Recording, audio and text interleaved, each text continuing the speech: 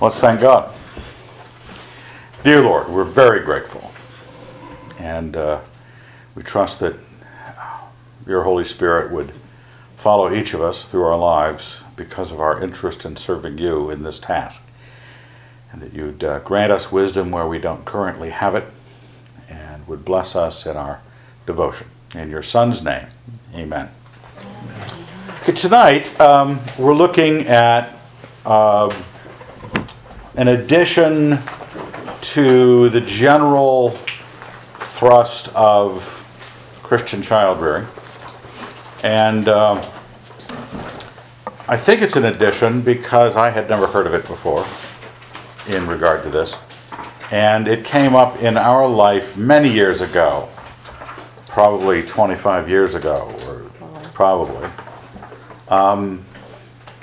Because for years we had taught, people as they asked, well, what do you do to rear kids? And it was, affection and discipline, and yes, we were for spanking, and that was pretty radical, and all that general advice. And people had come through the Moscow community and gotten married and off to birth kids, and they started to write home and ask, my kids aren't obeying. Do you spank? Well, yes. Well, obviously not hard enough. That was sort of my, obviously, the right degree of sting. Are you using a ruler? Are you using, you swing through the butt? And, those sorts of notions. And we visited one of these families, and we realized that they disciplined more than we did. I mean, those kids were non-stop disciplined. And, maybe that was the problem. Maybe it was just... But it was for real infractions. I mean, it wasn't making stuff up. So we were meditating on it. And this is what came of it. We'll get to a little, the aspects of that of it as we go through. The Need for a True Adult is the title. All of you are adults. And because you're adults, you can experience connubial bliss. And because you experience connubial bliss, children are born regardless of whether you're ready for it. And we think that because we can vote, buy a car, and some of us can get rental cars, and drink alcohol, that what more is adult? But a true adult is a distinction, because there's a philosophy of adulthood that has been removed from our society. And so now we just have bigger people who have more rights than the little people. And as long as they're bigger, they can make the little ones do what they want by whatever means necessary. And I began to realize that this was what, as I examined what was in front of us and what we had experienced and what I had seen in my father and others, that there was an absence of the nobility of parenting, the nobility of the parent themselves. The height of it being an adult, the height of being a parent. Now, I have a little definition. Let me pop to the second slide here. This I have on page 12, but the degree to which you successfully govern yourself and circumstance defines your dignity and what honors are requisite to it. Okay, that's where you are by your government of yourself and the circumstance around you. How much dignity do you have? How much honor is that dignity worth? And we're talking, that is broad, this is everything. But it says honor your father and mother. This is the honor that is requisite to you is the degree you have governed self and circumstance. We are humane to the degree we govern ourselves, civilized to the degree we are governed in an ordered society, and noble to the degree we are governing service to it. Now that's just kind of breaking down the nature of all relationships in a society and in selves. You can meditate on it and see if there's anything you like or dislike about it, but we're going to be coming back to that in a little bit. Also on page 12, is a long quote from C.S. Lewis's Abolition of Man. I don't know if you've read it. Probably a number of you have. It's on education, and he's approaching something entirely different than child rearing. But there is something that when we are looking for children honor your parents as Christians, we want to, when they're 15 and going through the worst part of their life, that they would honor their parents, that they would look up to their parents and respect their parents, and not be in the state of rebellion like so many kids. So we were grasping at what was missing. As a child got more and more will, as they matured, they tried the parents' power more and more, not less and less. So as this family that disciplined all the time, and you can grab them at 2 by the back of their Oshkosh and haul them off to perdition and do your will, and then by the time they're 5, they're giving you a little sass, and by the time they're 7, they've learned some words, and by the time they hit puberty, it's actual outright rebellion. There's something that wasn't communicated, wasn't taught, left off the menu of what the parent was doing. What they left off was being an adult regarding their children. Now, Lewis here, and I have the key things bolded, and I will just sort of jump. We'd go back and read the context when you have time. I never like putting portions of quotes on things. You miss something. Until quite modern times, all teachers and even all men believed the universe to be such that certain emotional reactions on our part could be either congruous or incongruous to it. Believed, in fact, that objects did not merely receive, but could merit our approval or disapproval, our reverence or our contempt. Okay, the way the world was structured until a certain point in history, that's what they believed. That things, that people or nobility or that parents merited honor. That you owed it to them. And jumping down to the St. Augustine paragraph, it says, St. Augustine defines virtue as ordo amoris, the ordinate condition of the affections in which every object is accorded that kind of degree of love which is appropriate to it. Aristotle says that the aim of education is to make the pupil like and dislike what he ought. When the age-reflective thought comes, the pupil who has been thus trained in ordinate affections, or just sentiments, will easily find the first principles in ethics. But to the corrupt man, they will never be visible at all, and he can make no progress in that science. You are not going to make necessarily your child good by everything that you are doing, but you are preparing their fate. You are preparing the way of the Lord, basically, like John the Baptist. You are putting things in place that now they will understand good and bad, right and wrong, heaven and hell, gospel and unbelief. Now, to make that distinction, he has the reference here, it's from Nicomachean Ethics for Aristotle, and he basically says true education is this, that you train the kids to love what they should love and hate what they should hate. That was a pretty standard view. Plato held it, others held it. And Augustine adjusted it by saying, and everything should be loved at its ordinate value. And he gave the illustration which says, the miser is not wrong through any fault of the gold. Okay? It's not that gold is unlovely, or gold is wrong to have, or gold is right. The problem was, the miser is inordinately fond of gold. Now, when you live in a world where ordinate value is not even considered, and because ordinate value has in its suggestion height, depth, up and down. 1, on a scale from 1 to 10, what would you, that's ordinate value. What number do you put on it? Now, what we're going to here is this notion that the modern mind, and Lewis is antagonistic to this and a number of other essays, which some other quotes we'll bring up. But the modern mind has been divested by a very lengthy lesson plan after the Enlightenment. John Locke, Rousseau, those yahoos. American Revolution, French Revolution, and Lewis says this all changed after the Revolutionary period. Men began to think, insist of themselves as equal to each other.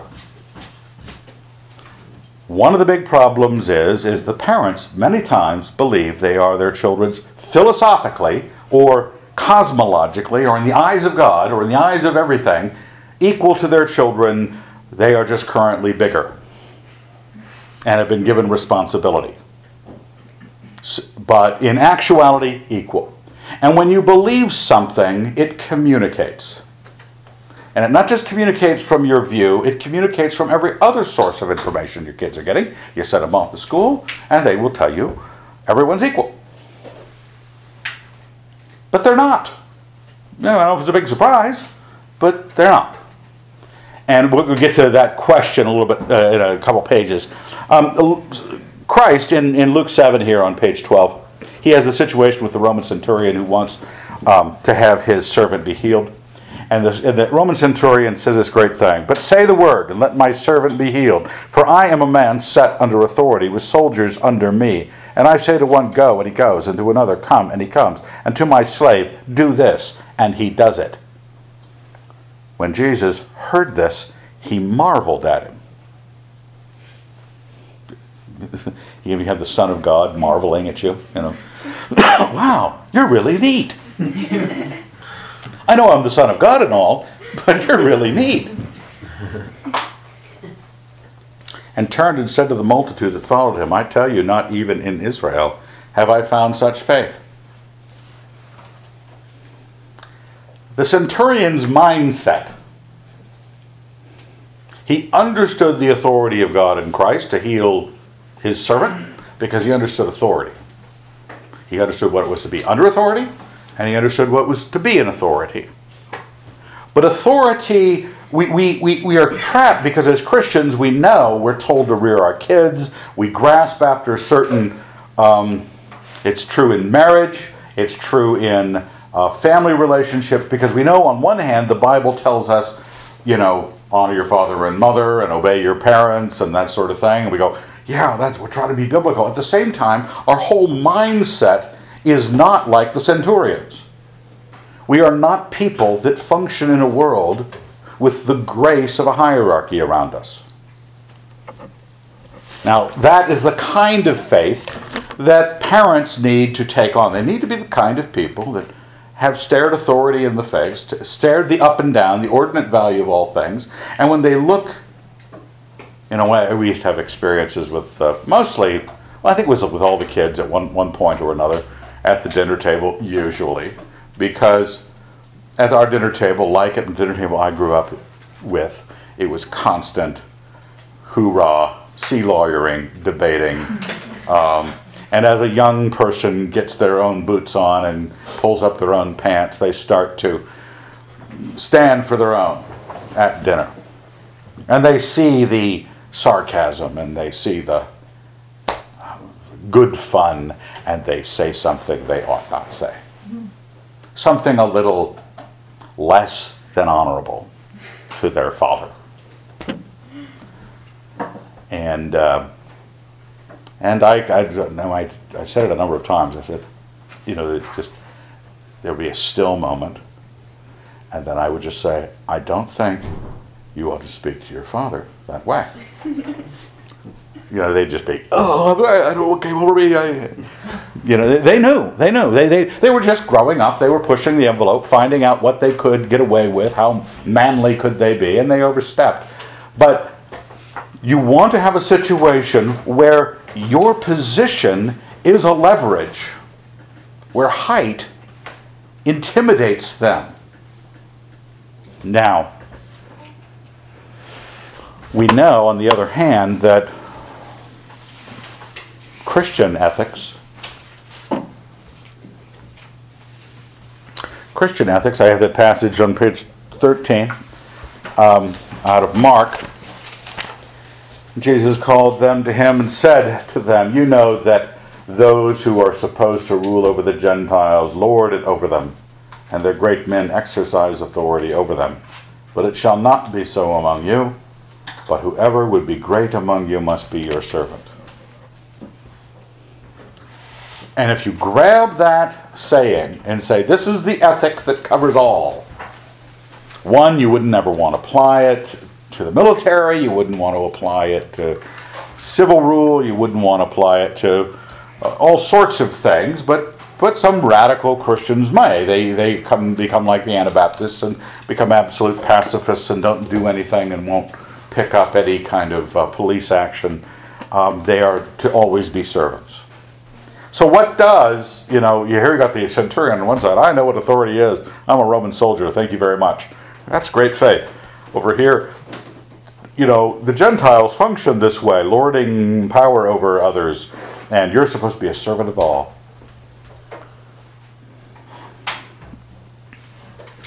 He even gives it in Mark 9, the passage right before this. He does it in terms, because they were, the disciples, one of those great moments where the disciples were acting like complete boobs and discussing who was the greatest of the disciples. And verse 35, he said, he sat down and called the 12, and he said to them, anyone who would be first, he must be last of all and servant of all. And he took a child. This is what we're about here, right? I took a child to illustrate this. And put him in the midst of them, and taking him in his arms, he said to them, whoever receives one such child in my name receives me, and whoever receives me receives not me, but him who sent me. It sounds like a banner over the most coddling, spoiling the kid, everything for the child. This would be the life passage. Now, what do we do? I mean, how do we put this together? Because it tells us that we're responsible for our children. It tells us we should raise them in the nurture and the admonition of the Lord. It tells us that we should, we'll get to this in the discipline thing next week, whack them with a stick to make them do the right thing. If you beat them with a rod, he will not die. So I'm a little confused. What about my, Jesus is the same, we quoted that last night. He's always the same God. So we have to do some thinking. Now, part of the thinking is what it shall not be so among you. Among you, it can afford to not be so. In the church, in the body, this is an argument strongly against diocesan or authority-driven churches. Because the authorities in a church are to be servants of all. Jesus Christ, the passage it says, I don't have it here on this page, but where he's washing the disciples' feet, and he says, yes, I am your master and Lord. I am your master and Lord. And if I do this, how much more should you do it to each other? It's a to each other service of Christianity. Now, why would I be breaking out the Christian relationship away from the civil one, because I'm breaking it apart from the familial one too. Your family is not the church. It is probably made up of more non-Christians than Christians. Okay? Depends on how prolific you are. So you got a bunch of little reprobates waiting to receive the gospel of Jesus Christ, and you and your wife, the believers. You're not the church. This is not Christianity. It's called a family. It's also true that a marriage exists, not because of Christianity. You could have a Christian spouse and a non-Christian spouse. It's still marriage. It still has to function. A society may claim to be a Christian society, but it won't be. It has a different task. Now, where we have the freedom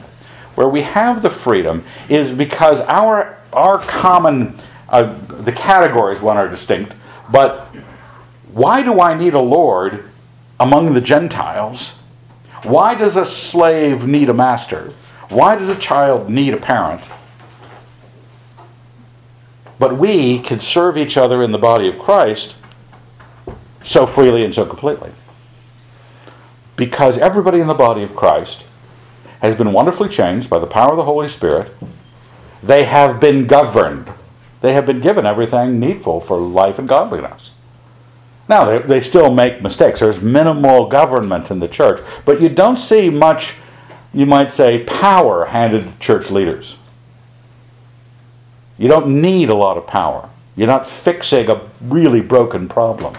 A pastor, when it says in Hebrews, I believe, the elders among you, not as what, no, this is Peter, well, somewhere. The elders among you, not to be domineering over the flock, but setting an example. In the Christian life, exemplary life is the leadership. Like Christ was an example, and pastors to be example, not domineering, because government, lording it over, is not the path Christians take. Well, then why not apply that to the family or the state? Well, because your kids are stupid. They're not just unbelievers, they're dumb. They're immature. They would put both their fingers in a socket. They'd put their tongue in the socket. They will jump off a very high thing without having realized 32 feet per second squared.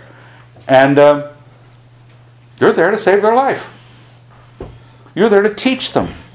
Now, and with a society, it never gets fixed.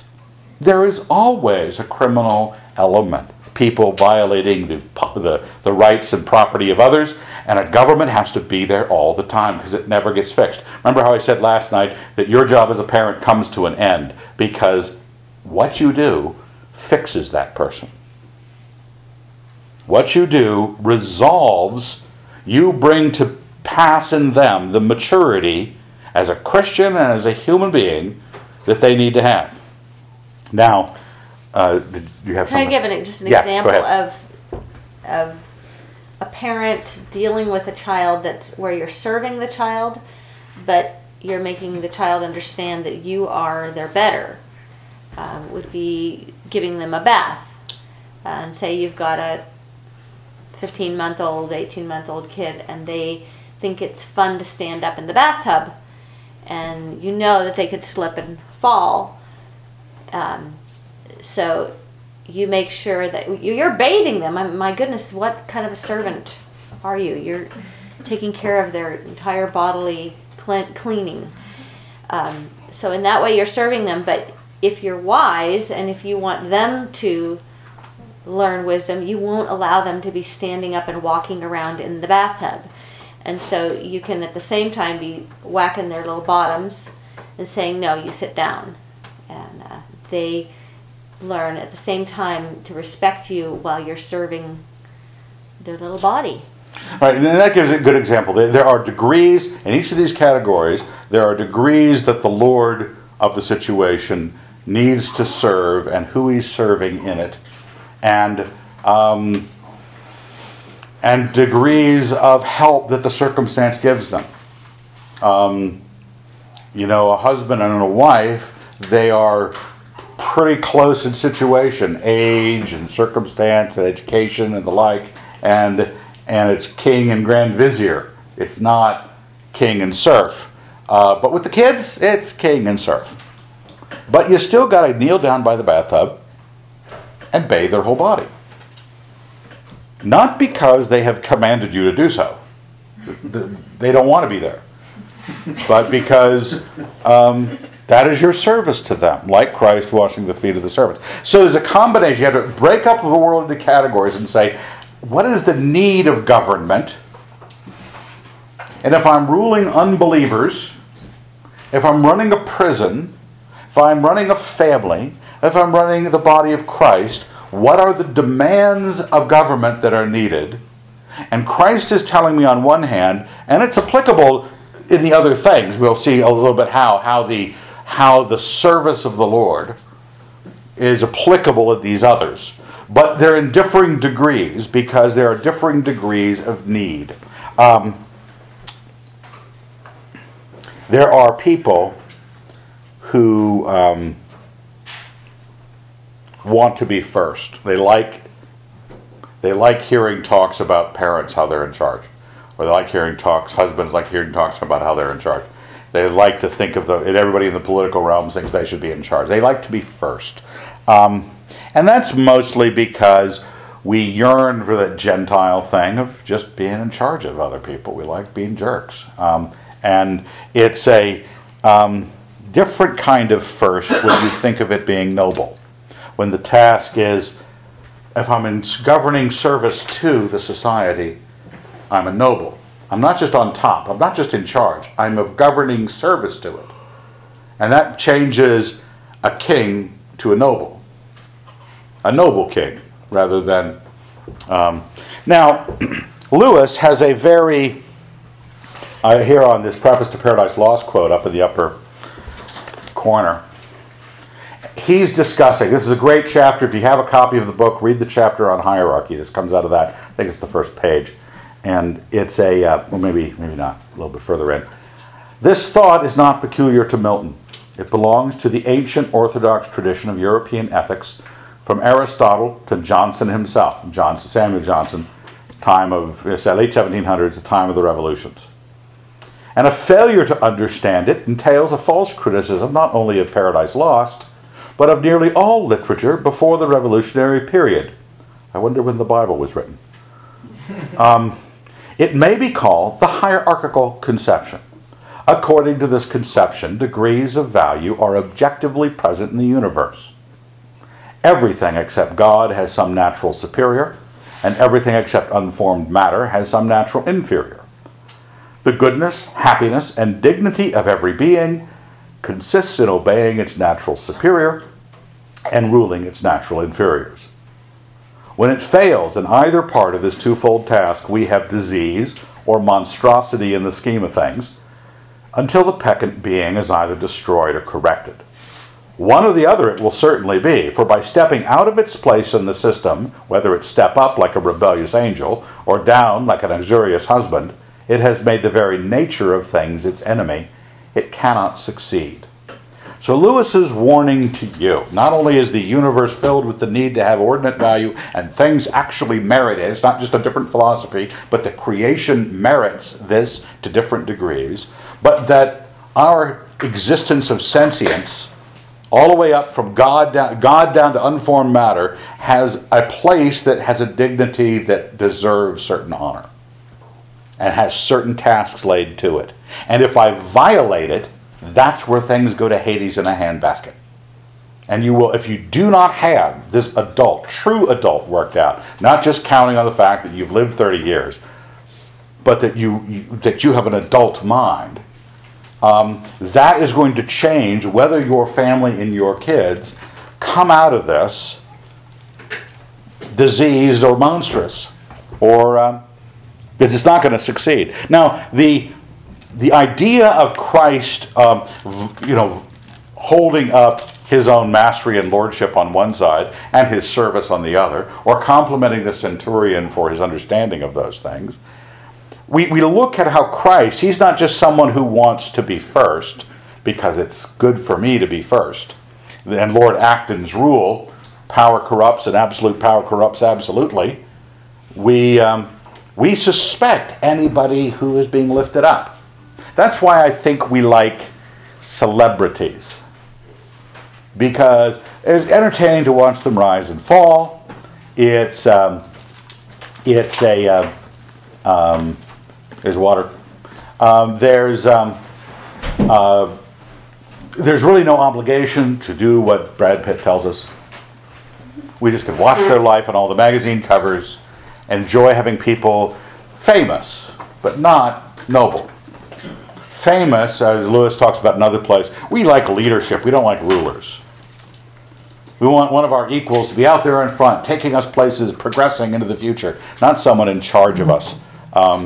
But Christ, on the other hand, is Lord. I think that's on the All Souls crest, which no one voted on, I just made it. This is not a democracy. It says, Jesus Dominus est. Jesus is Lord. Whoever confesses Jesus is Lord. Whoever doesn't confess Jesus is Lord. But people don't even know what a Lord is. in this society. They don't. It's just a Bible term for importance or God. And we don't know.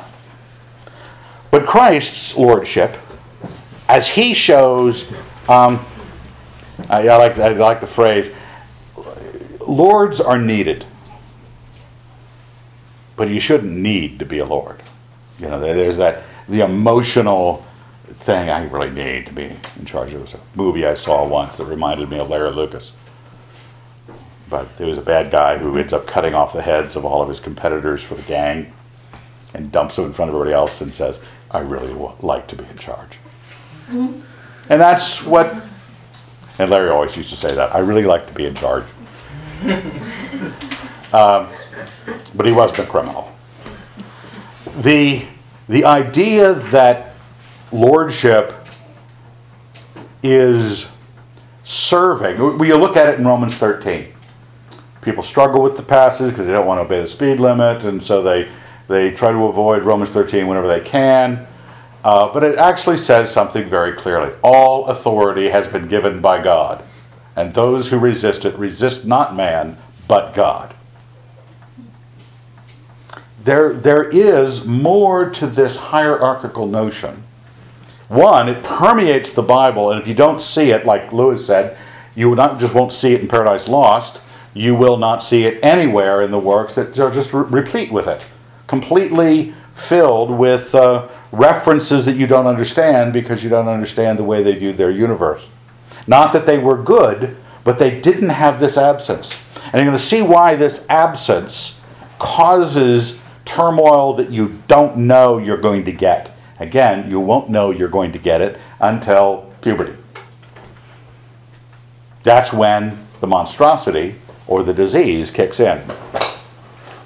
But it tells us part of this because when we have this antagonism to lordship or antagonism to a hierarchy, because down through the ages the Gentiles have, or Lord Acton's rule has been borne out. It's a truism.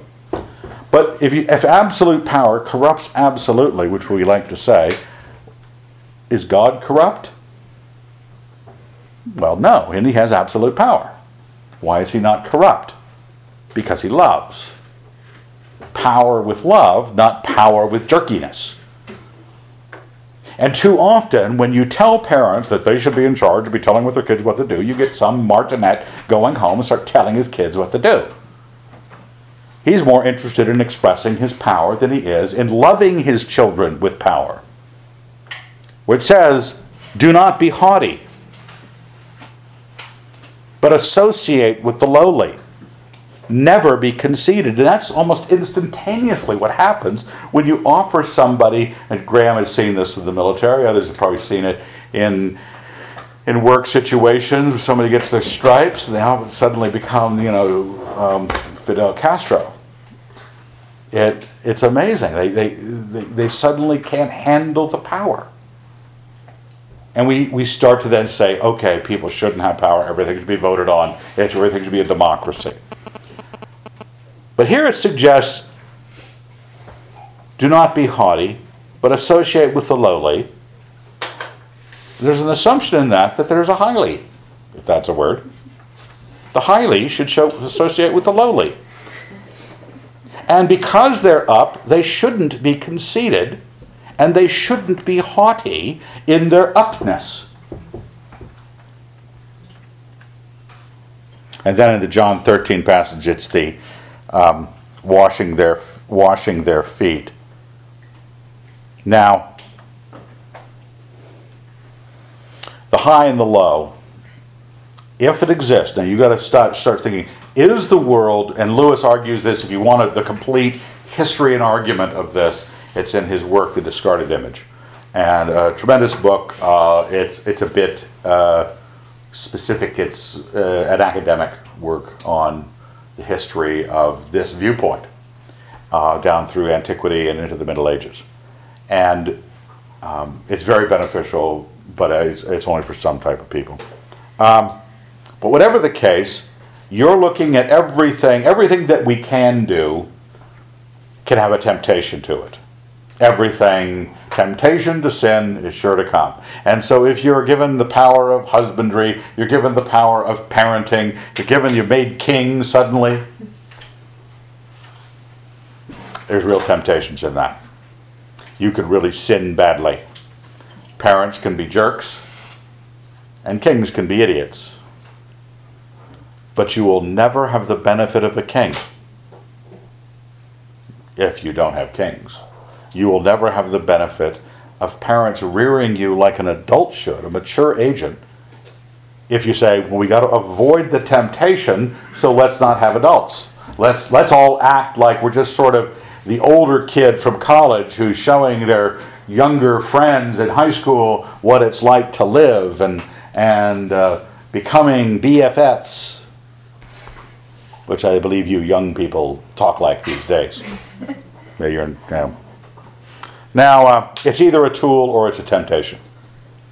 This is the idea that this is a tool that if you don't use it, it will go bad. If you don't have it, it will go bad.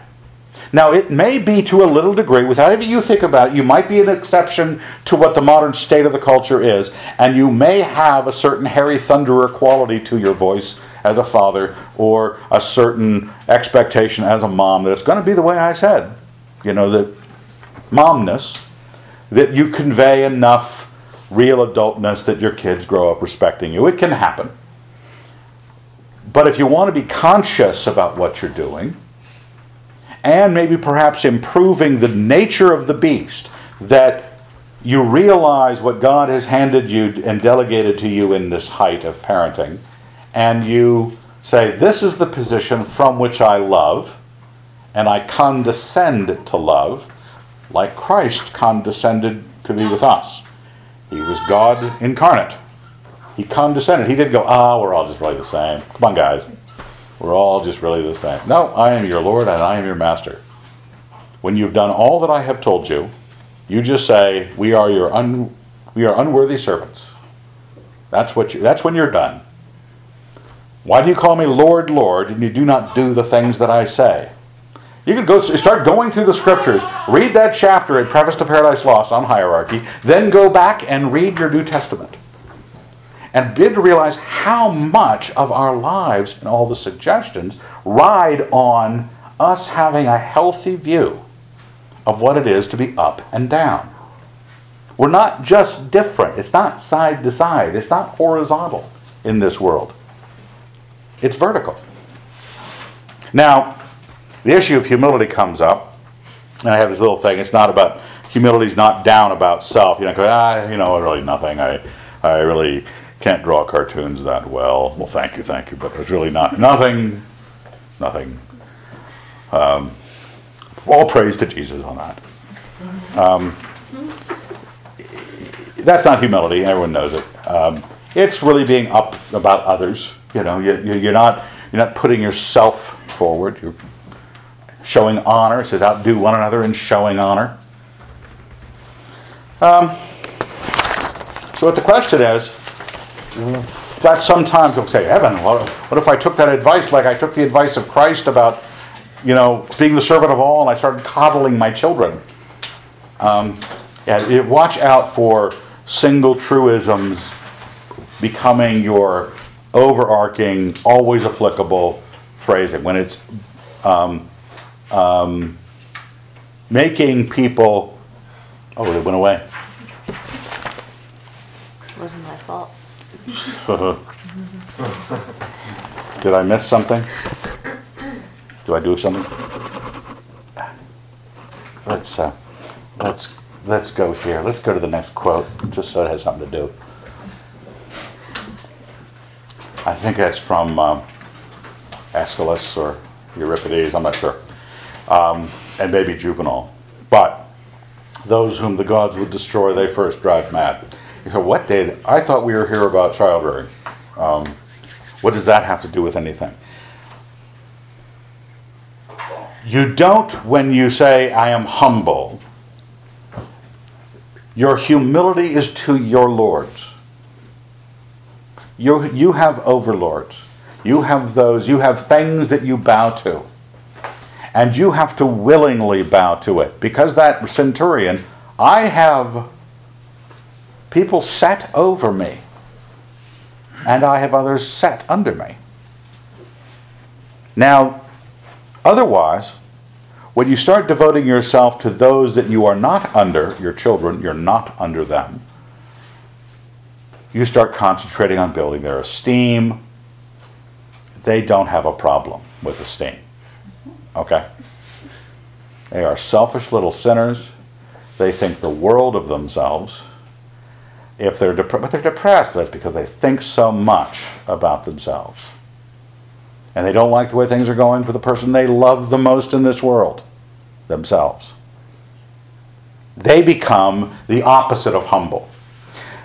One of the things recently, as we were talking months ago about doing this, Leslie and I were trying to figure out, this is probably one of the most key elements of how you can have the Christian, affectionate, disciplined home and still have kids turn away from the Lord. Because of this. Because you taught them everything about Jesus, you loved them, and you spanked them, and you showed a personal devotion, but you never taught them humility. Because all sin, folks, all sin, is the choice between, do I obey the living God, or do I obey me? What I want. And you can see it in the kids start to shape up. The me do it. Me do it, Father. You know, they want to do it their way. They want to take on, I want to paint my room the color I wanted. Black. Honest, Mom. I really like it. Now,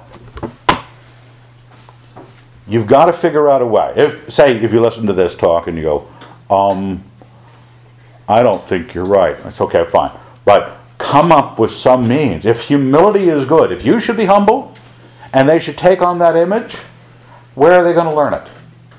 How are they going to learn it? No, this is not a suggestion like the Bill Gothards of this world, breaking the child's will. We're not in it for breaking the child's will. Laughing at them, yeah. But what happens is, I have these 3 comments.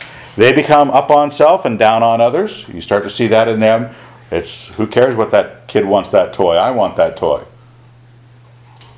And they're on the path. I broke it down I think I might still have it in my notebook.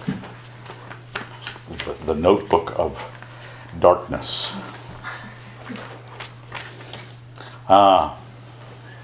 Yes. They are strange. I broke down all of human experience in terms of how much self and how much other. You have self and the other. And the saint is completely other and not self at all. I'm not talking about the good saint. That's a little bit extreme because God doesn't want you to be all other and no self. So that you peg the meter a bit too far. The centurion I actually had down below him because he understood what his self was and he understood his duty to the other. Then you had some others all the way down through the polite and the citizen and the selfish. And the last one at the bottom is the sociopath, who is all self and can't even conceive of other. I mean, they don't even know other have any feelings. They don't care if anybody has anything in themselves that they value. They just value yourself. And you stop and you say, if I start to give myself to my kids' esteem, when their natural sin urge is built on that, you are training them to be about themselves entirely. A few years ago, there was those Sweet 16 parties. Just these awful human beings, if you could call them that. And you see them now with the Real Housewives of Beverly Hills. You go, could I get a gun and just shoot these people? This would be helpful to the society. Completely self-interested. And the only thing is they don't have the wits about them to become murderers. They're sociopaths, but they don't have any, vested interest in killing somebody. Now, this is why you have to step in and not take a task of, I need to be humble as a parent. Yes, because you're teaching humility to the child. So where are the others that you submit yourselves to? Jesus Christ submitted himself to the will of the Father. He said, I don't say anything except what the Father tells me to say. He demonstrated his submission. It's an odd verse in the Old Testament where it calls Moses the meekest of all men. Moses. You read the law of Moses and you go, this isn't a meek guy. But he was submissive to God. So you have to be humble in yourself and an example of this submission. If you remember, this is all about image. This is all about, in case you missed why this is up there, if you want your child destroyed, give them the keys to madness. And the keys to madness is feeling that the world has to run their way. And believe me, it won't. Nothing is more destructive, causing fights at school, fights with friends, fights in their marriages, fights everywhere, because they want to spend everything on their own passions. Whence come wars and fightings among you? Is it not your passions that wage war in your members? And if you give them that tool, you will have kids that you won't even recognize as human beings because of the anger and the madness and the bitterness at this not working for them. It doesn't work. You can't have it your way. And the hierarch realizes, I'm responsible for this portion right over here, these kids, this yard, this is it. And I'm responsible to my God, my king, my employer, people that are above me. I understand this. And if you live that, the husband to God and to his employer and to the state, and not be the kind of person that is always tearing down his overlords, what do you expect you're going to teach your kid if you're always tearing down your overlords? Unable to submit when it's not something you like. You're just teaching them, well, when you don't like something, you don't submit to it. A wife has a good example with her husband. You want your kids? I've told a number of married women this over the years. Maybe I told you. You want your kids? What kind of obedience do you want out of your kids? Joyful, instant. Yes, mother. I would be happy to. You say little Stepford kid. Just not. That's what you really want. Somebody who really won't get in your way. Mother, put your feet up. I'll get your book and I'll make you some tea. Say, I've just died and gone to heaven. My child is wonderful. Where did they learn this? Oh, probably from the way you treated your husband. I'm sure. That you said, honey, here's a beer. I know you have a hard day. Let me rub those feet. We have examples. I can't stress enough how important humility and the humility that comes from living in a world that has up and down in it, because that's the why humility is needful, because there are better people than you and people that are not as good as you, and you are responsible as a noble to love those up and down and to be responsible for those up and down. So you've got to have things in place that says, but do I really have the integrity to expect this out of my children when I don't expect it out of myself? That goes back to what we talked about part of yesterday. Now,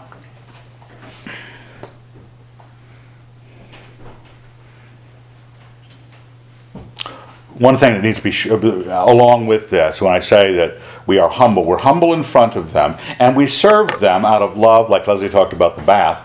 We serve them at our need. We go through real stinky times with children.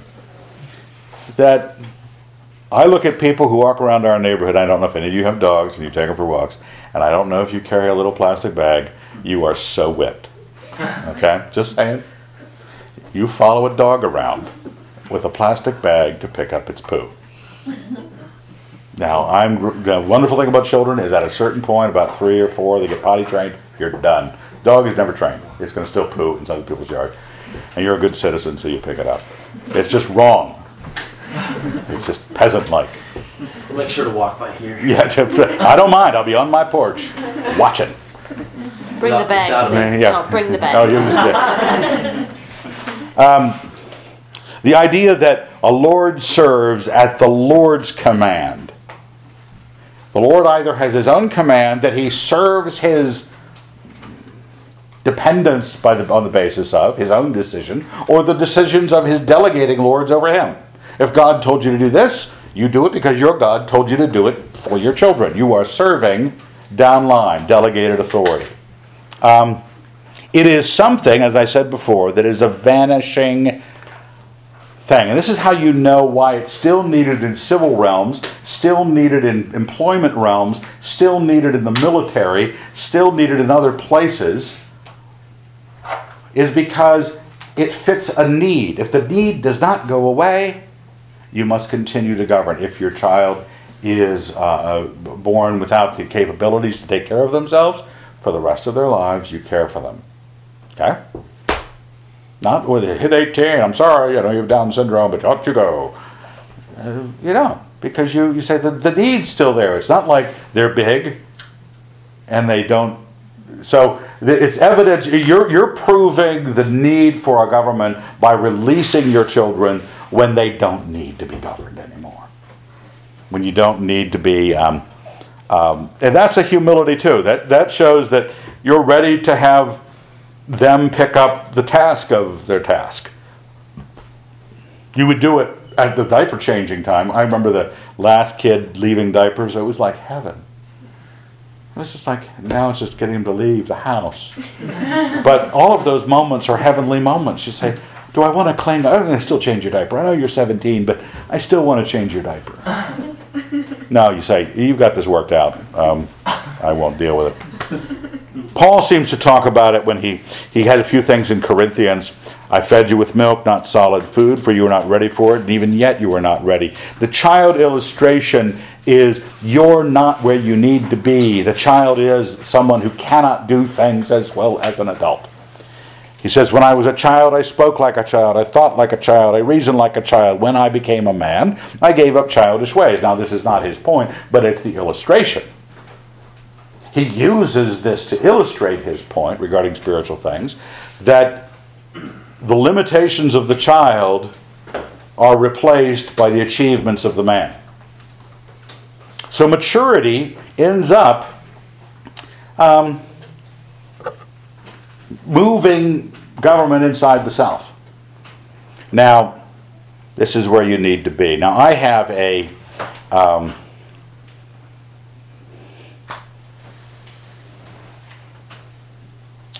small children love me. And pets. I can't stand either. But they love me. Ransom, when he gets old enough to realize the world around him, he will love me. I will not care a whit for Ransom. And I think they sense that. It's like fear. They sense fear. They sense lack of concern. But what's interesting to me as parents who are afraid of rebellious kids, so they try to coddle them or buy them off or whatever it is with their giving to their kids. They don't want to lay down the law. They don't want to be in charge. They don't want to pick a fight. They don't realize that when you're not a jerk about authority, but it's clear to the child that you are a loving authority, they'll take just about anything. I have here on the side, Idiots, it's called. This was just from summer Bible studies I used to have here for high school kids, junior high school kids. And I don't like them either. And I have no reason, look at me, I have nothing that would appeal to a kid in the midst of puberty.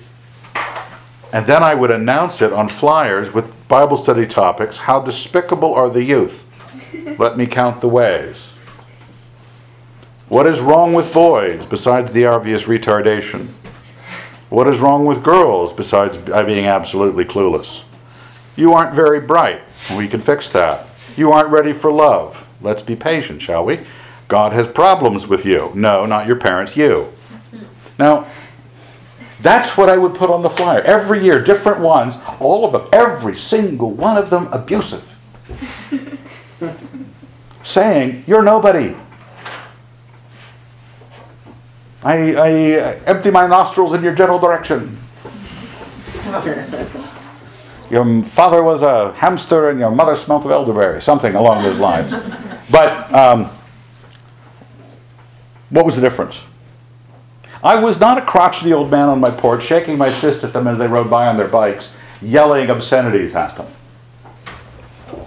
I was there to serve them. I'd get 30 kids. Not from our church. Come for a summer Bible study. Maybe it might have been the lunch, too.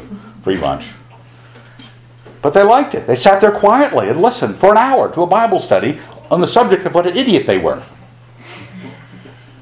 Now, this gives me, you might say, some ammunition or some consciousness that superiority that loves, superiority that reaches out, condescends, and says, "Here, yeah, you're an idiot. Come on, we'll work our way through this." We all know men guys who have men that have been around us that jollied us along in that kind of abusive helpfulness.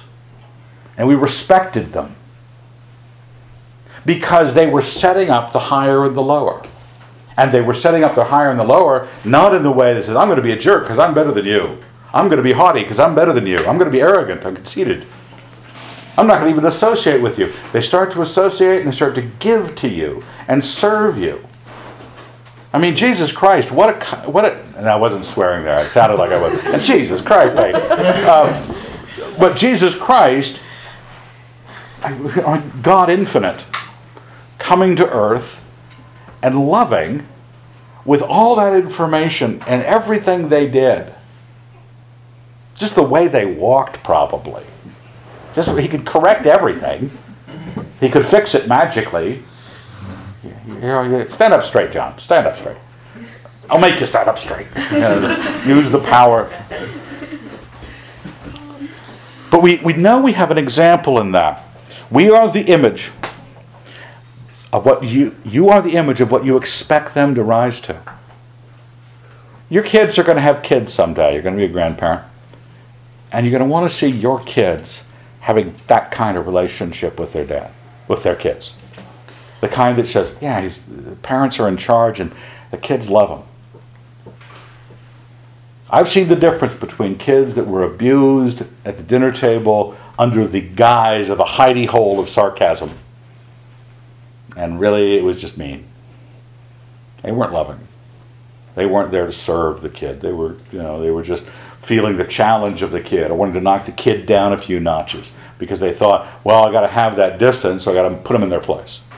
Not, I'm trying to bring them up. I'm trying to exchange maturity to them.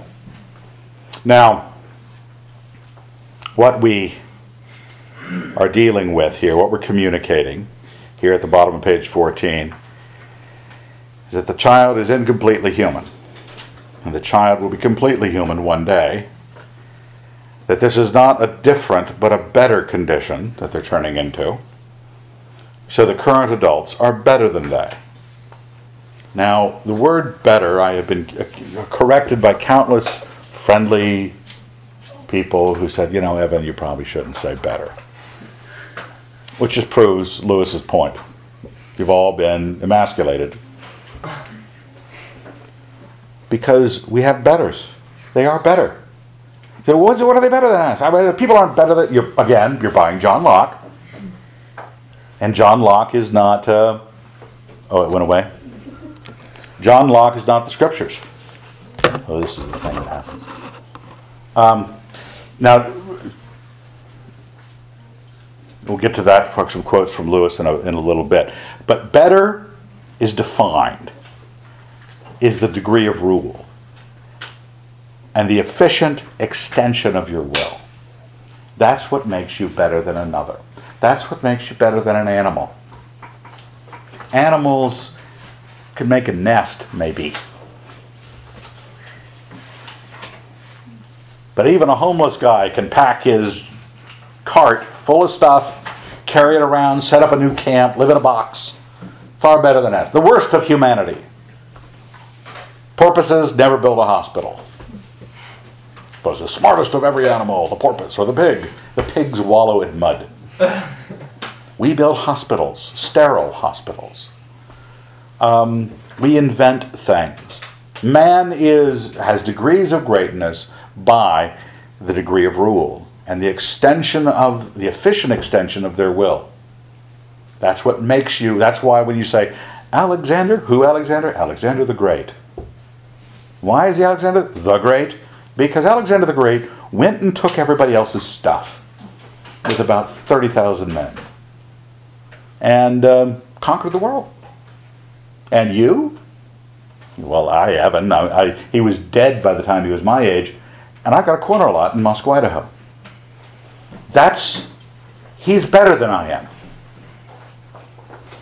You say, well, with God, okay, he was a non-believer before Christ and all sorts of bad things, but he was better than I was. He had higher rule. Kings are better than you. They have more rule. That's what makes them better. And that's what makes you as a parent better than the kid. You're in charge. And the extension of your rule, the ability to police and reward, all those things make you better. And how efficiently do you extend your will? Now, as Christian parents, you want to efficiently and in a godly way extend your will. Well, let's see where we're going with the next slide here. What's that say? We use a fictional equality to correct Lord Acton's rule. But when perceived equals need to be ruled, it takes more force and appears tyrannical. This is the problem Christian parents get into. They are told they're supposed to be in charge of their kids, and they try to make them do the right thing or get them to a more pronounced right. Maybe pagan parents will go, oh, whatever they turn out to be, if they're homosexuals, it's okay. If they're Buddhists, it's okay. Really they got to find themselves. They're basically saying, I don't want to deal with this. And they think they're just being very, very liberated. Now, with Lord Acton's rule, that's the power corrupts and absolute power corrupts absolutely. Because we're afraid of that, and people like John Locke were concerned with it, and we have a pretend fictional equality. Even in the philosophy of our nation, in its founding, we know it's fictional. Okay? Now, some places are endowed with their creator with certain inalienable rights. They weren't. But our founding documents. Well, again, were post-Enlightenment documents. They weren't Bible documents. Now, I have this problem here. We create a fictional equality because it's good and beneficial to have. When you go into a court of law, it is good to have a pretend equality. Because people are bad. Okay? People are evil. And unless you have a forced fictional equality, I know this guy was caught with, 2 tons of crack wrapped around his neck.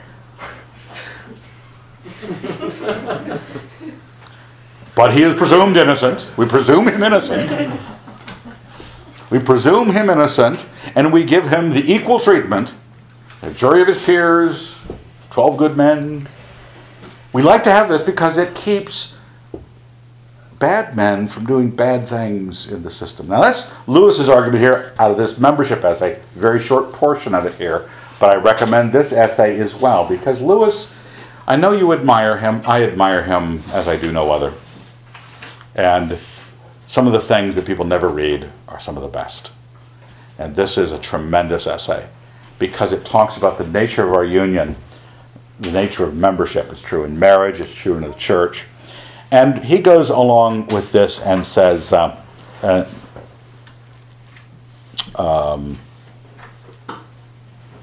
the first bolded thing, I am going to venture to say that artificial equality is necessary in the life of the state, but that in the church we strip off this disguise, we recover our real inequalities, and are thereby refreshed and quickened.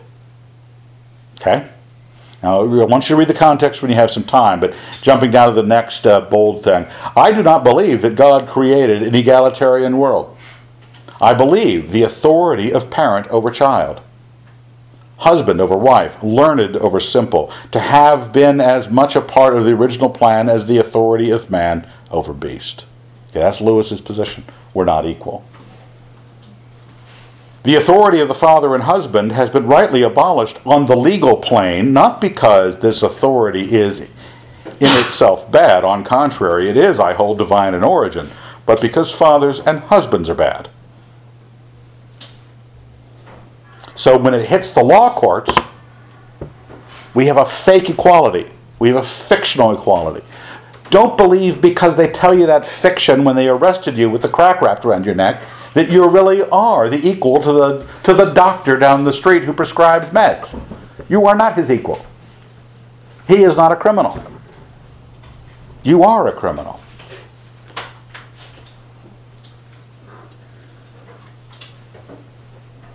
He says down at the bottom, that last bit, but the function of equality is purely protective. It is medicine, not food. By treating human persons in judicious defiance of the observed facts as if they were all the same kind of thing, we avoid innumerable evils. But it is not on this that we are made to live. It is idle to say that men are of equal value. If value is taken in a worldly sense, if we mean that all men are equally useful or beautiful or good or entertaining, then it is nonsense. If it means that all are of equal value as immortal souls, then I think it conceals a dangerous error. The infinite value of each human soul is not a Christian doctrine. Go home and sleep on that one. Because all the time, even though you believe you should be in charge of your kids, and the state shouldn't be, and the public schools shouldn't be, or whatever it is, you're still influenced by these notions. You still might think that on the level of the soul you're all equal.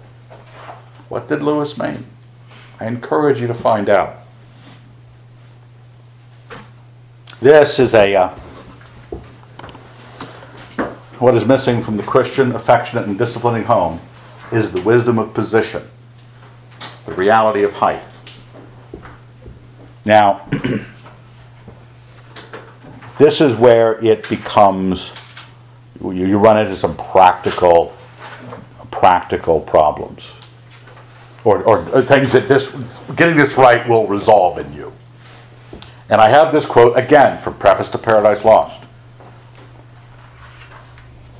And I'm going to read all of it because it's brilliant. The greatest statement of the hierarchical conception, in its double reference to civil and cosmic life, is perhaps the speech of Ulysses in Shakespeare's Troilus. Its special importance lies in its clear statement of the alternative to hierarchy. If you take degree away, each thing meets in mere oppugnancy. That means fighting. Strength will be lord. Everything will include itself in power. In other words, the modern idea that we can choose between hierarchy and equality for Shakespeare's Ulysses mere moonshine. The real alternative is tyranny. If you will not have authority, you will find yourself obeying brute force. And you can start seeing, as kids are growing up thinking they're their parents' equal, and they only, as they get to 16 and they find out they're bigger than their mom and almost the same size as their father, it is no longer the power, and you start having fist fights. You can really have it turn into fist fights at that point. Someone goes to the morgue. Now, why does that happen? Now, once, the next paragraph, if once the conception of hierarchy is fully grasped, we see that order can be destroyed in two ways. By ruling or obeying natural equals, that is, by tyranny or servility. By failing to obey a natural superior or to rule a natural inferior, that is, by rebellion or remissness. And these, whether they are monstrosities of equal guilt or no, are equally monstrosities. Now, what we have with parents who are concerned And they see this trajectory, and oddly enough, they have a disciplined, existent life. As the kids getting older, then buttons start getting pushed, desires start getting expressed, the parents start to lock down, have to lock down, and they wonder why we're having to lock down now. You shouldn't, the trajectory of your life shouldn't be, discipline a little bit more, as then they have these other urges, more discipline, until finally, we're taking away the car keys, and we're banning them from the internet, and we're doing all sorts of things.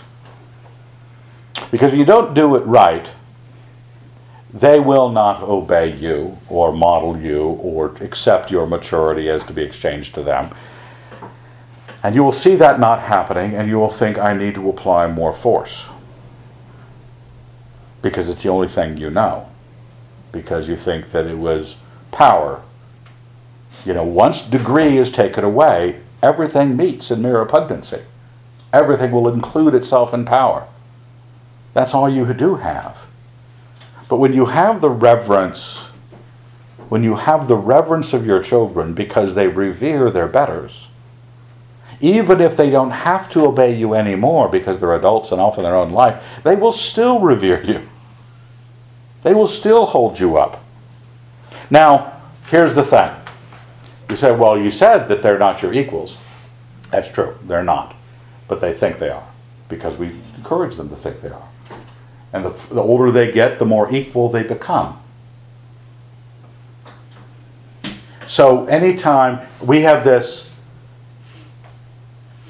that was the other quote, I'm gesturing at the wrong picture. I have to become tyrannical because, in their minds, tyrannical. And if I become tyrannical, it's because they think of me as an equal. It's just a perception. Your God made you better than they. But you didn't treat it that way and communicated that you didn't believe in that and that before God everybody was equal. So when you tried to rule, you say, hold it, the rule of equals has to be tyrannical. That's what happens.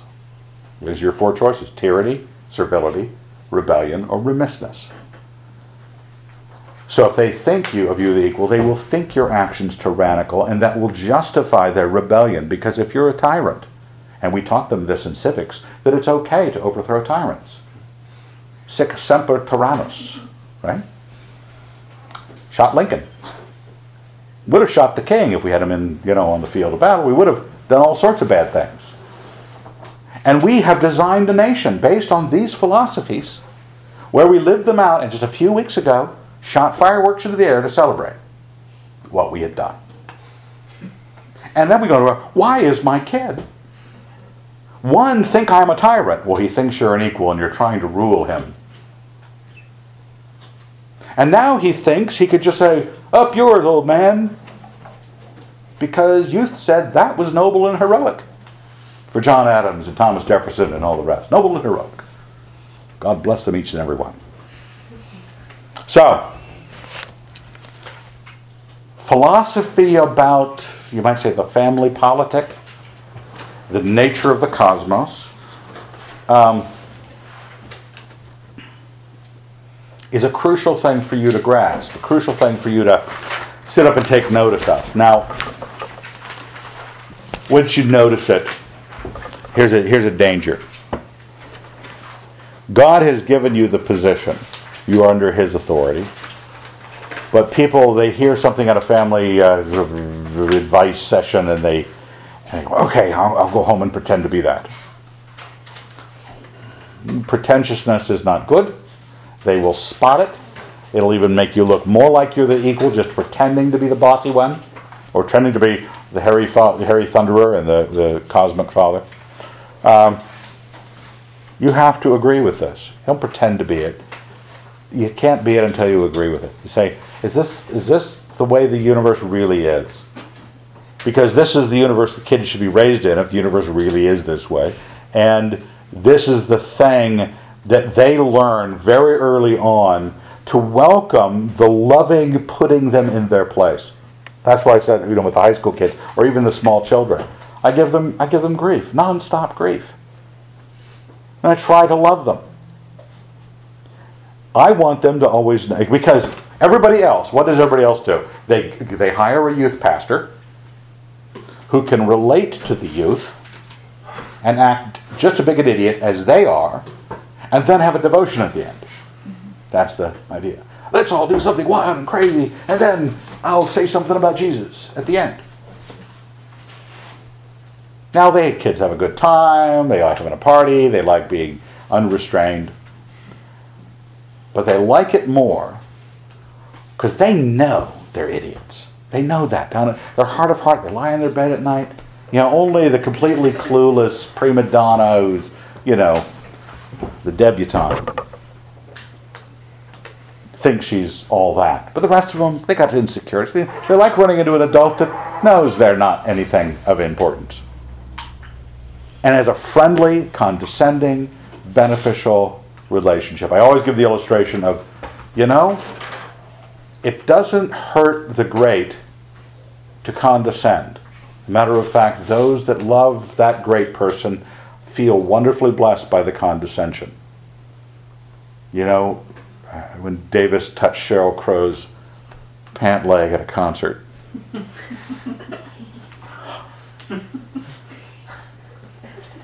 Because it was acknowledged fame, acknowledged servitude, slight condescension. Now, what if your child, Father, oh Father, may I touch the hem of your Levi's? Now, it's not going to happen, but we know that you don't come away and go, she was so above herself. But she only let me touch the hem of her pants. If the queen stops to talk to you, you think higher of the queen, not lower. Jesus Christ condescended, we thought higher of him. Condescension with love, coming down from a high position, lovingly, and that's how you should be designing it, your lordship full of love, is sort of the catch-all. But if you don't do it, they'll be cast adrift to their own importance, trying to design their own selves and a worship of their own selves.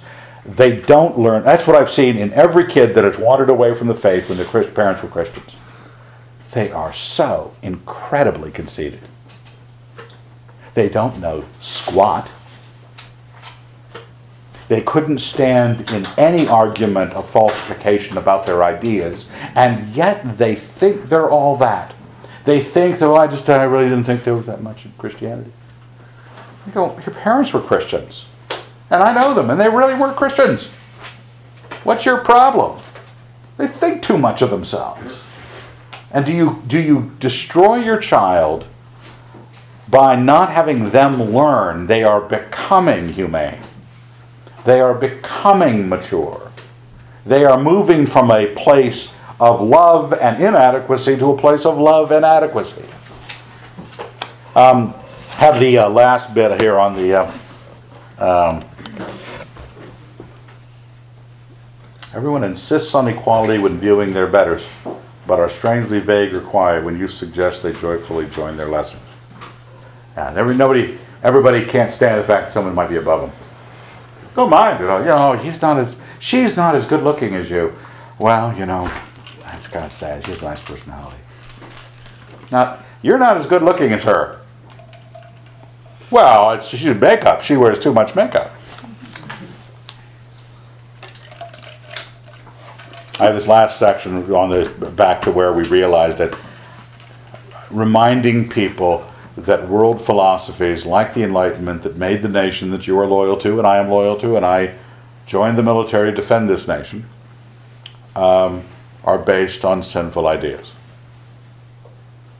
And you cannot say it was drugs and the Beatles that made this bad situation. It was Thomas Jefferson. There's a straight line between Thomas Jefferson and Woodstock. Okay? And you can't expect that if you venerate the goddess Independence on every other front, that the kids are not going to supplicate the goddess at some point. It's not, well, we don't understand up and down. And it's something you can learn. Meditate on it in regard to God, okay? Not in regard to good kings or good parents. But strip all that, the possibility of sin away. Just say, what is God like? Who is my God? How am I supposed to deal with that? His service to us, his death for us, and yet his expectation of obedience. Be ye holy as I am holy. Do what I say, for heaven's sake. And we serve him. When you realize the Lord, you'll start to realize the little L lords. Husbands, you as a parent, your own parents, your own boss, all these little L lords. You'll start developing a philosophy. How do I fit? How do I as a Christian live in submission to my overlords? We spend a lot of time raising the esteem of children, and we should be really, in a large part, raising their esteem of you.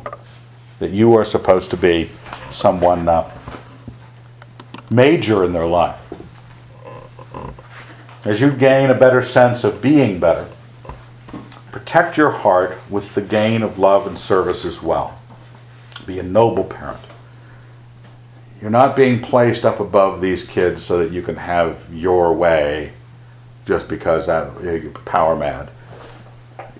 You're doing something for them. You're serving, you're creating a political realm for them to grow up wisely. And this is not salvation. This is just preparing the way of the Lord.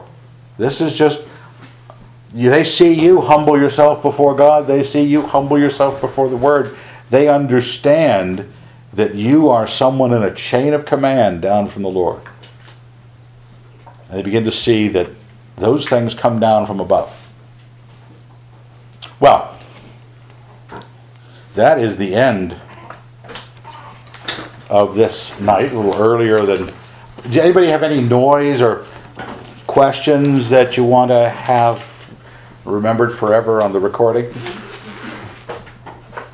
Or you can ask us questions over cookies. How about that? Would that be better? Who was your most difficult child? Our most difficult child. Michael? The one girl. No, she wasn't the most difficult. You each had your own special skills.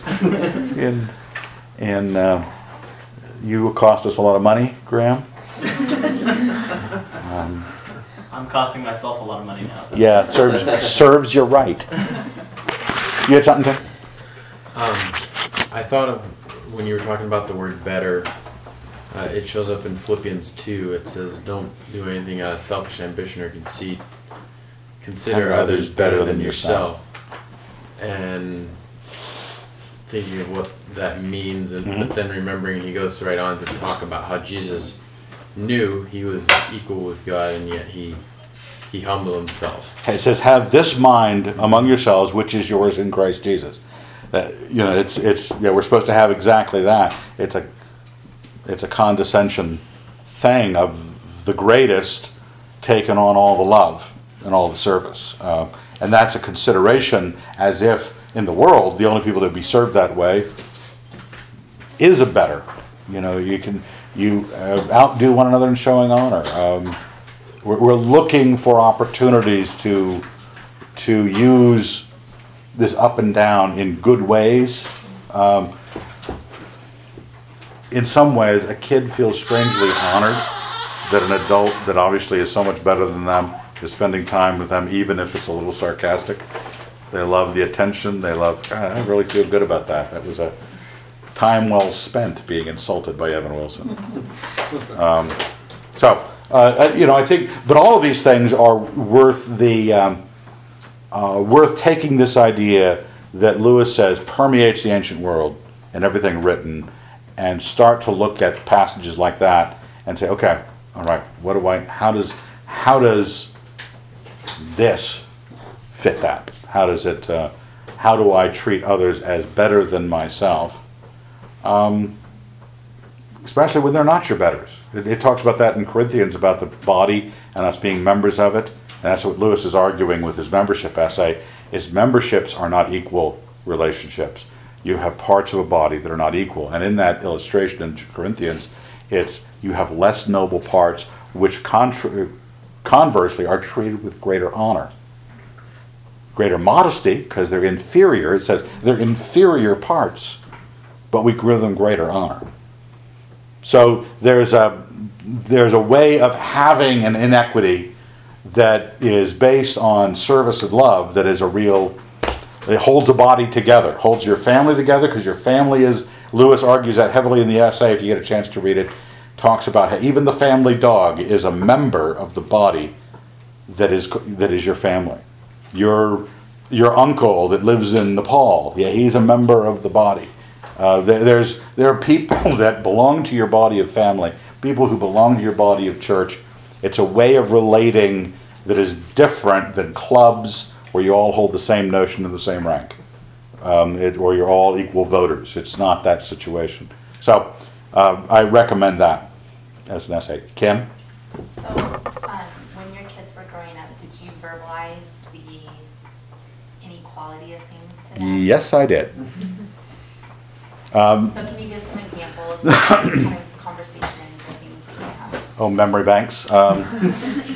Well, one thing that comes up usually quite early is if you're using corporal punishment on a child, that means you're striking them in some way, either on the hand or on the rear end or something.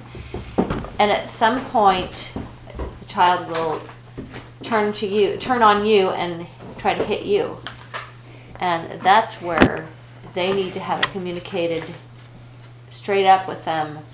No, you don't hit me. I'm the mother and you're the child. And that's when it's a serious, oh no, you don't. Suddenly their world changes. And I recommend that it never be angry.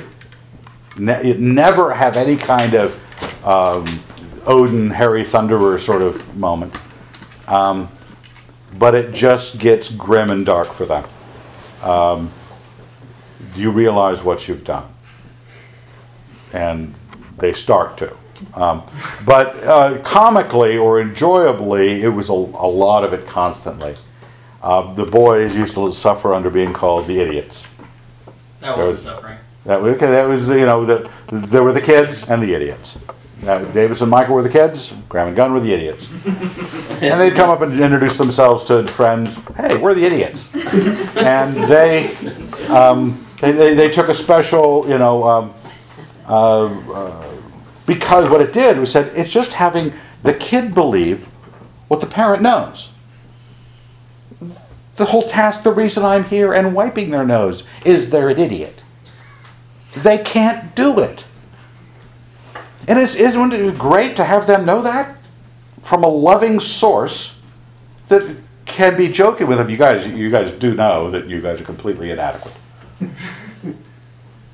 And we used to, Graham and Gunn and I used to go in the library after dinner, and they'd be in their jammies, and I'd lie on the floor, and they would run around the perimeter of my body,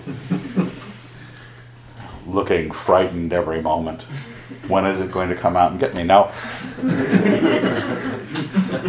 and it was part of the wrestling, and it was suddenly they'd be held at arm's length. You can wave them around at that age. And it's not just the affection. We'll cover that when we're talking about affection. But you're communicating, I have complete control of you. I am like the Kraken. I mean, I can destroy you at will. And I always spoke that way. I can destroy you at will. And now I tell my dad was here Thursday night for dinner, and we were talking about this, what we were going to do, and he said, I used to tell people, they say, Jim, what do you do with your kids every evening? He said, I like to rock them to sleep until I run out of rocks. And people, and we loved that treatment. Not the rocks. I mean, he didn't actually throw rocks at us. but and my sister, my dad called my sister Double Ugly. That was his nickname for Heather. And you don't find a better adjusted woman than my sister, because she knew that, one, it was loving, and this comes to issues of sarcasm and things that we cover in affection, but the idea is it's also conveying not just there's a dominance, there is a positional claim that because it's humorous and because it's loving, and if you're giving them every inch of affection they could possibly, because they're bottomless pits of affection, you give them every inch of affection you would be good for them to have. They know that your superiority is part of this picture that they're enjoying, and they really do enjoy it. I think it's there are there was one girl, not my children. There's always some prissy piece of work out there who, when I say something at church about something, how I despise the youth, and I regularly tell you, I never look at you, Patrick, but it's part of the ritual, part of the liturgy. And I had one girl come up to me just offended because young people had a lot to offer at church. And they're like, not get the joke. What's the deal here? And there are some people who, because they've become self-esteem whores, they I said rat bastard last night twice. Self-esteem whores, and they it's too late. They're not going to get the joke. Okay, do you want the cookies? Let's pray. Dear Lord, we're grateful. Thank you for the joy it is to grow up in you, and we'd ask that, like your Son, we would look to our Lord as a guide to being lords in our children's lives. That there be guidance and service, nobility, kindness, love. But Lord, we'd ask that we would teach them humility. Teach them where they are and where they're going. In your Son's name, amen. Amen.